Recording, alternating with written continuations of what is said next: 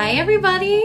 Welcome back to another episode of Timeout with Tackle What's Next. I'm your host, Danielle Berman, and I am the founder and CEO of Tackle What's Next, where we work to change the narrative around life after sports.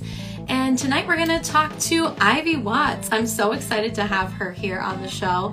She is a former All-American student athlete who, while appearing to have it all together while she was in school, like she graduated summa cum laude and was a top 30 finalist for NCAA Women of the Year award. On the inside, she really struggled with anxiety, self-worth, and even depression. So after finally seeking help, Ivy promotes mental wellness and is a mental health first aid certified. And she really works today to reduce stigma around mental health by sharing her story, which we love at Tackle What's Next. That's what we really aim to do. She's a public speaker, and her blog, Beautifully Simply You, is another outlet for her to share. She empowers others to speak their truths and to know that they are not alone. And she focuses on learning how to love yourself and find the strength to keep fighting for tomorrow and the next day. She's an author. She wrote the book You Are Worth Fighting For to help you find tools for mental wellness, self-care, and self-love. And she has her undergrad in psychology from the University of New Haven, her master's in public health from Boston University, and she's talked to and empowered over 50,000 students, administrators, coaches, parents, employees, all of these folks to practice mental wellness for themselves and for other people. She's been a great supporter of us here at Tackle What's Next. Some of those 50,000 have been some of our event attendees, I hope, and she's been a part of several conversations around mental health and wellness for athletes specifically. So I really appreciate her always being willing to share her story, her insights with our community, and I'm excited to catch up with her today. So I see she's here. I'm going to bring her up on the screen, and we're going to get this conversation started. So thanks everybody for tuning in, and let's get Ivy up here.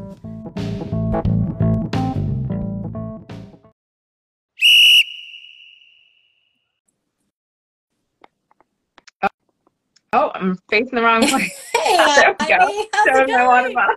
No, you're good. You're good. Hey, it's live, so we figure it out as we go along, you know. How are you? Good. Good. How are you? Good to see you. Great to see you. Thank you again for joining us tonight. I just read your bio, and again, I'm just like so inspired by the work you do and the fact that you really specifically talk to athletes, but really everyone about mental health. It's so awesome. So I'm just excited to have you here and share your story starting from the beginning. So thanks for taking the time. Yeah, of course. I'm excited. Awesome. Well, let's start from the beginning. Why don't we? Can you tell me about that first sports experience and how did you get from that point to track and field and really focusing in on that? Yeah.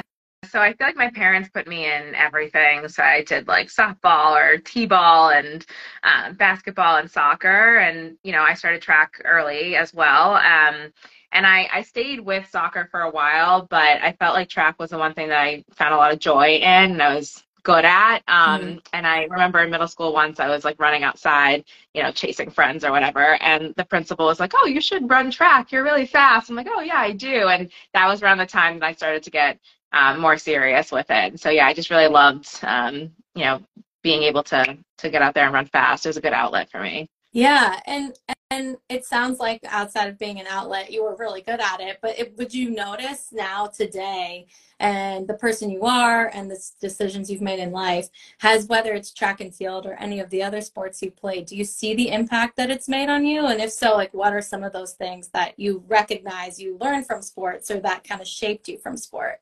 Yeah, definitely. I think sports teaches you so much. I mean, I definitely learned about hard work ethic and perseverance and what it means to be part of a team and being a leader on a team and having so many different personalities and having to solve conflicts, especially when you're a leader. I think that's been helpful in my workplace experiences after leaving sports. And, you know, just a couple of things stand out to me. My coach would always say to us, you know, you've got to slow down to speed up. And it always sounds Mm. so counterintuitive with track, but whenever I did listen to that, I always ended up running faster. And so I apply that to life as well. It's just slowing down and how things just come into place in that sense.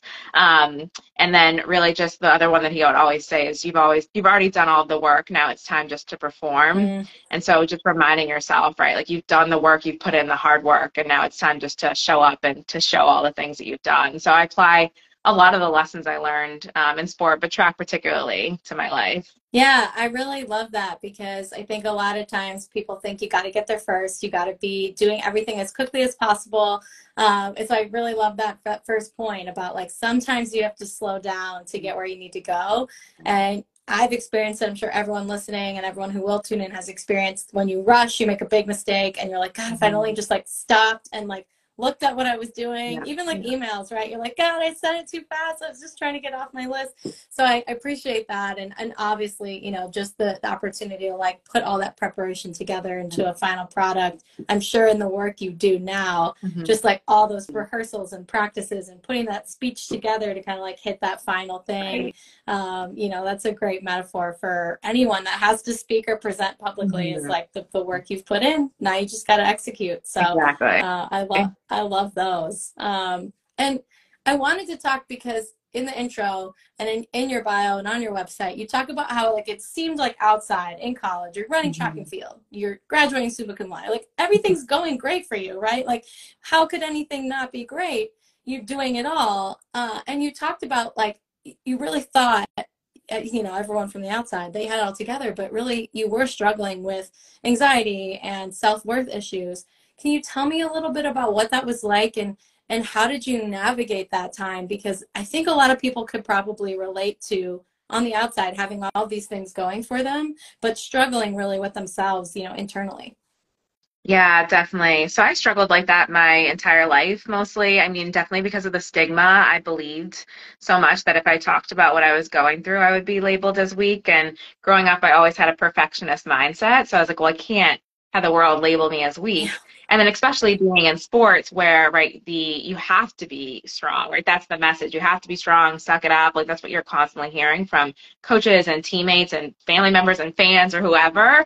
And so it's like, okay, well, I can't talk about what I'm going through. So it was really this internal conflict. And I think at the time as well, the resources were so different. The conversation was non-existent around Mm-hmm. mental health. And so I didn't even know who I could turn to. I didn't feel like I had that safe place, especially because of the stigma and because being in sport with my coach, I just never felt like I could talk about what I was going through because I was afraid how that would impact, you know, our relationship or my ability to stay on the team or scholarship and all of these things. So it was this internal conflict that I was struggling so deeply in silence, but I was able to, you know, I still had like athletic performances that were really great, or I still was able to, you know, do well academically. But for me, I felt like I was always falling short because of that perfectionist mindset. I just felt like it was never good Mm-hmm. enough. And it did create this negative persona within myself where I had a lot of negative self-talk, and that just led to more anxiety and, you know, ultimately depression. And so it's like a lot of times we walk around with this, you know, outer mask that we tell the world that we're okay. We even respond to a, how are you? And we could be feeling terrible. We could have just cried 15 minutes ago. And, you know, we say, oh, we're great. It's the best day ever, you know? And, you know, so many of us do that. But it only does make your struggle go on for longer because you're not facing what's really going on and just kind of pushing it off as insignificant. Mm-hmm. And I think the other thing that you mentioned and is that sometimes you might know that something's wrong, but not know where to go or who to talk to. And I think now that's slowly changing, and I think we still have a long way to go. But I think in for many people it can be, who do I tell? Who do I talk to? Who do I trust with this information?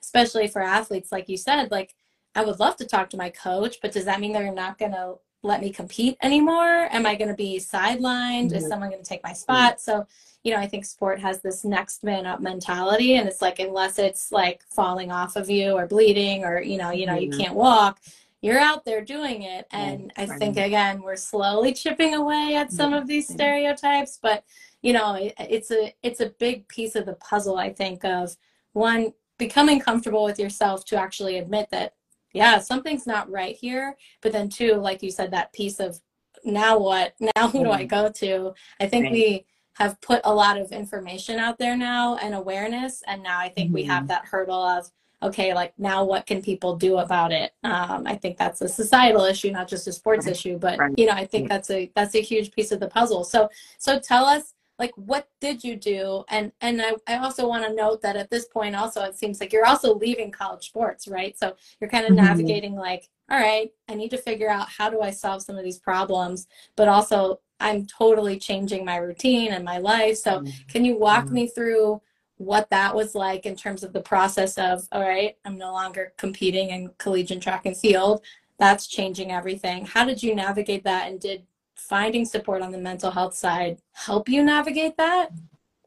Yeah, no, definitely. The transition was something that I couldn't have expected. I spent a lot of time pouring my self-worth into athletics and my self-worth into the goals that I had. And so once I no longer was an athlete, I didn't feel like I had an identity anymore. And I really struggled with that. And I think that only added to the mental health struggles that I was having. And again, didn't have an outlet. And I just remember it was just so draining and difficult for me to kind of figure out like who is Ivy, especially when I didn't even like the Ivy that I knew as an athlete, right? So it was really this conflict and this struggle. And so, finding therapy was really huge for me. And, I am so grateful that I had a friend who just told me about her struggle. She was also a track athlete and she was really open. And that was a big push for me to start breaking down some of the stigma that I believed and to finally get me that help. And, therapy was huge for me to work through a lot of the anxiety that I'd spent struggling with in silence, even before being an athlete, and just really learning tools for self-care and self-love. And also, it just really helped me to start pushing myself outside of my comfort zone in finding my identity. So I remember I signed myself up for like a glass blowing class and a pottery class and like things that I'm not good at, I'm not going to have a career in.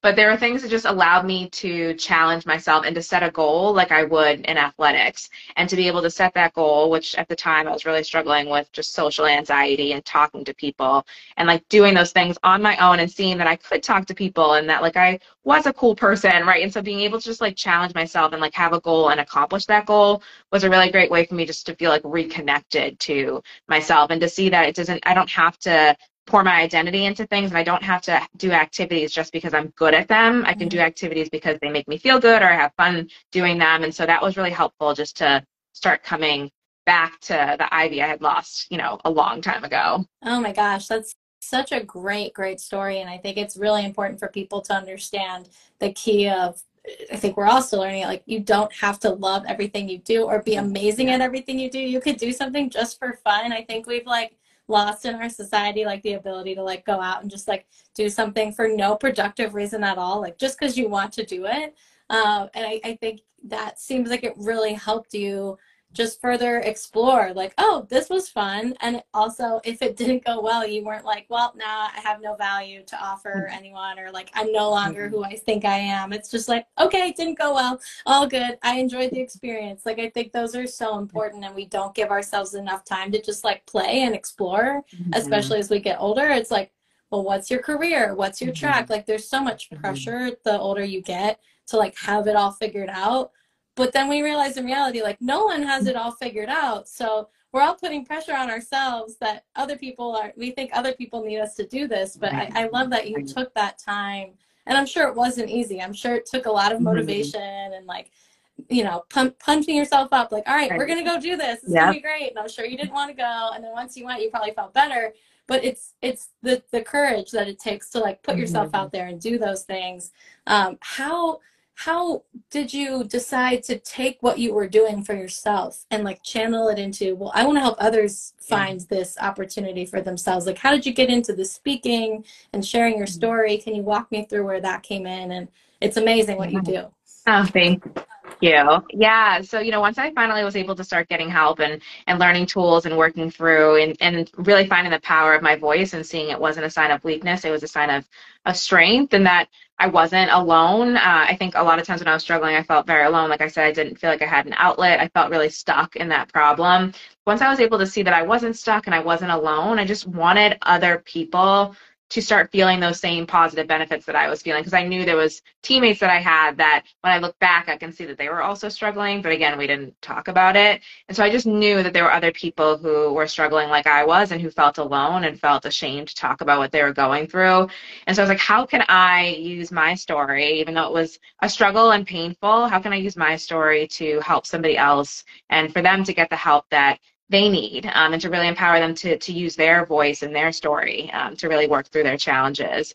And so I started blogging, which my blog, I still blog, Beautifully Simply You. And it was great at first, but like, it was just like my family and like really close friends who were reading it. Like, that's awesome.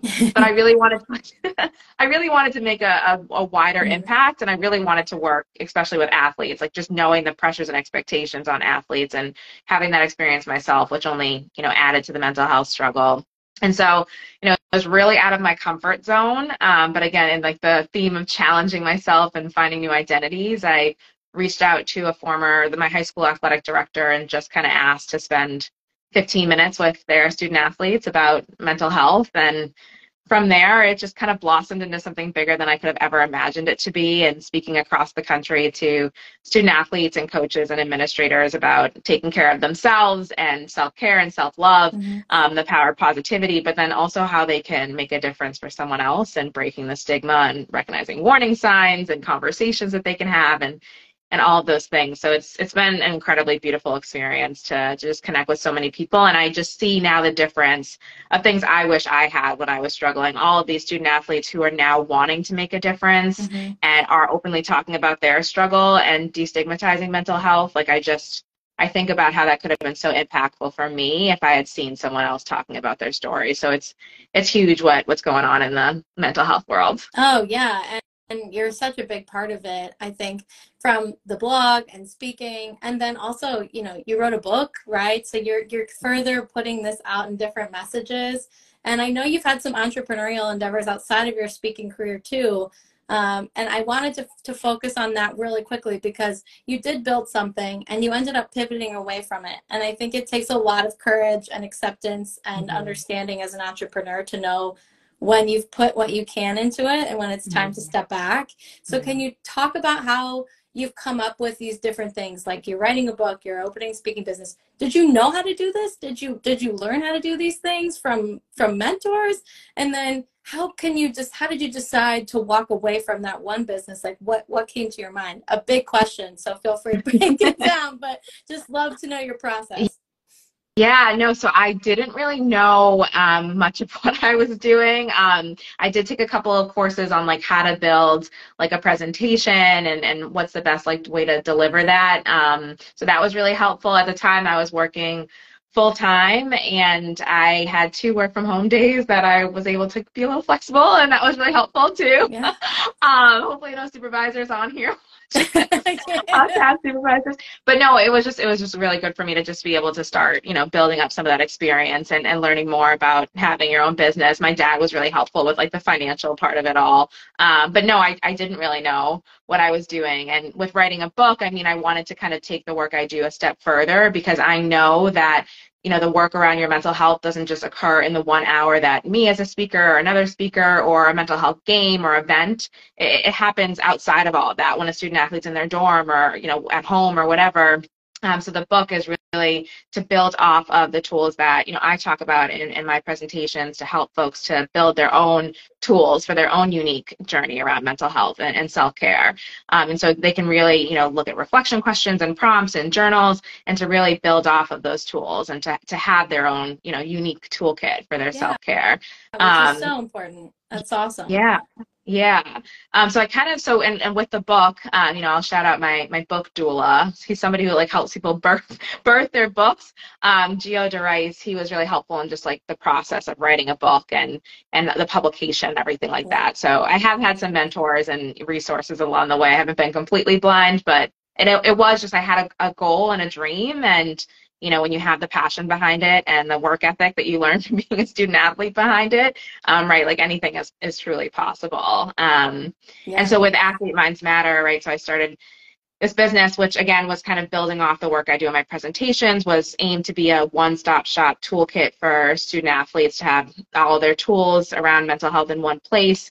I had a team. I had four former student athletes that I was working with, and it was going really well. And then my mom got really, really sick. And then she eventually passed away.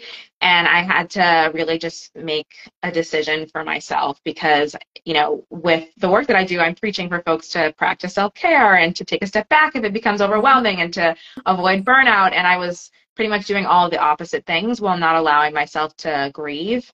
And so I kind of just channeled what my mom would have said to me, right? And it was a huge decision, but I had to take a step back, and I think it was the best thing that I could have done, to be able to just pour into my mental health and my self-care, and to know that there are so many other organizations that are doing great work around mental health, and I'm still part of the puzzle. It just, I wasn't able to keep up with that particular part of it, and then shortly after I became a mom, and I'm a full-time stay-at-home working mom, so just like, right, that just kind of you kind of have to manage your priorities and what's most important. And it's not an easy decision to make, but I think I'm a true believer that things will work out, and things happen for a reason. And so it was a hard decision, but it was the right decision to do, to focus on myself and my mental health.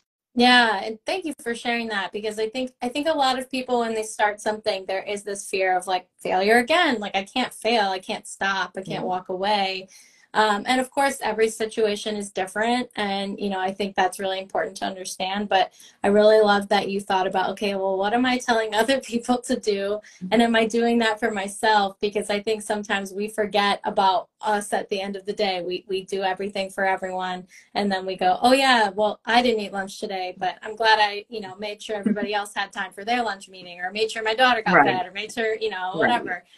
So it's important, I think, to understand that. And I would also say that, I always like to say, like, the vehicle changes, but like the destination's the same. So like, yes, you had put a lot of time and effort into this business, but like, you're still doing work towards your goal. And I think a lot of people get locked into like the details and the name and the logo and all this stuff. But like you said, you're working with so many organizations and teams and or, just individuals that may not have signed on to this business idea, but have had you come through and speak, or bought your book, or read your blog. So I think a lot of people get hung up on like the specifics. Like, I'm a business owner and I have 10 employees, and the look and feel of entrepreneurship. And it can look so many different ways, and it's going to change a million times before you figure out what works. So I appreciate you sharing that, because I think not enough entrepreneurial like failure stories are out there. We hear a lot about like the crazy success stories of these people, and I think it's great that you're able to share a story of something that changed, not necessarily in a bad way or a good way, but just it wasn't right for the moment. So thank you for sharing that. Yeah, of course. Yeah. Course. Well, before we go, because we're getting short on time here, I want to talk about, you've mentioned a bunch of things that have helped you, but I want to talk about specifically around mental health. You talk to athletes all over the place, so I'm not going to have folks kind of get a preview of your talk and get all the good juicy secrets. But if there's one piece of advice you would give to any athlete out there who might be feeling similarly to you and when you were in college, of like, man, there's a lot of good things happening, but for some reason, like, I'm just really struggling with, it could be anxiety, could be self-worth, maybe it is depression. Like, what would one piece of advice you would give to that person just to start thinking differently, or to get help, to seek that help that maybe they are afraid to do? Is there one thing you could share with that person? Yeah. I think I hear so often, my struggle is insignificant based versus what someone else is going through or what's happening in the world. And I think the biggest thing I could say is that your struggle is important and matters, just because, you matter, your story matters, your voice matters, and that you don't have to wait for your struggles to get really big, really overwhelming, get to a point where, you can't get out of bed, you're severely depressed, for you to be able to get the help that you need. If you're having a bad day, if you're feeling overwhelmed by all the demands on your plate, you can talk to somebody about it. You can talk to a friend, you can reach out to a professional, you can talk to your coach about it, but just knowing that you can talk about it, you don't have to wait, and you're not stuck in your pain. And the other thing is just knowing that you have the strength and tools within you to keep working through these challenges, to keep putting that one foot in front of the other, and to know you have the resources around you as well, and that there's always someone, even if your brain's telling you that there isn't someone, there is always someone who wants to help you through your struggle. Well, I don't think anyone could have said it better. So that was a great piece of advice. Thank you, Ivy.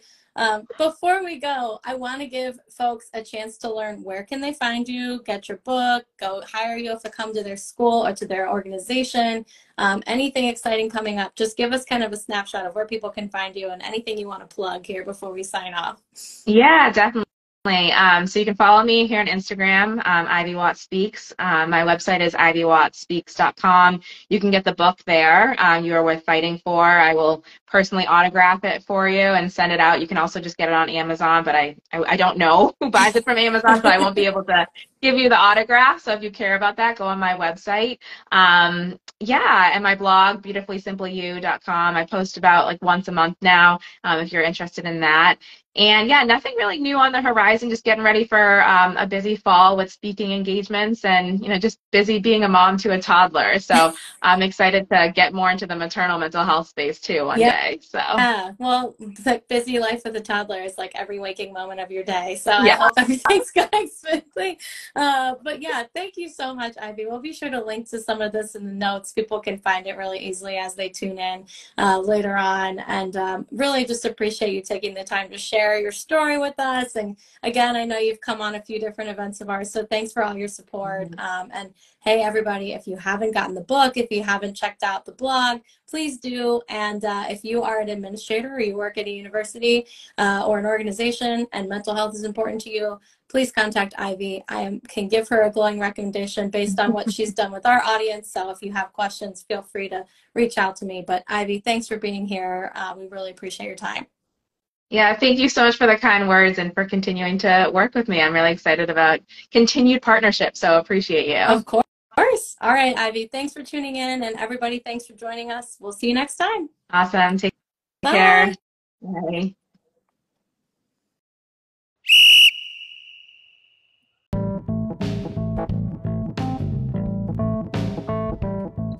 Thanks for tuning in to another episode of Timeout with Tackle What's Next. I hope you guys enjoyed the show and that you learned a lot from our awesome guests. Please don't forget, subscribe, rate, and review this podcast so we can reach even more incredible listeners just like you.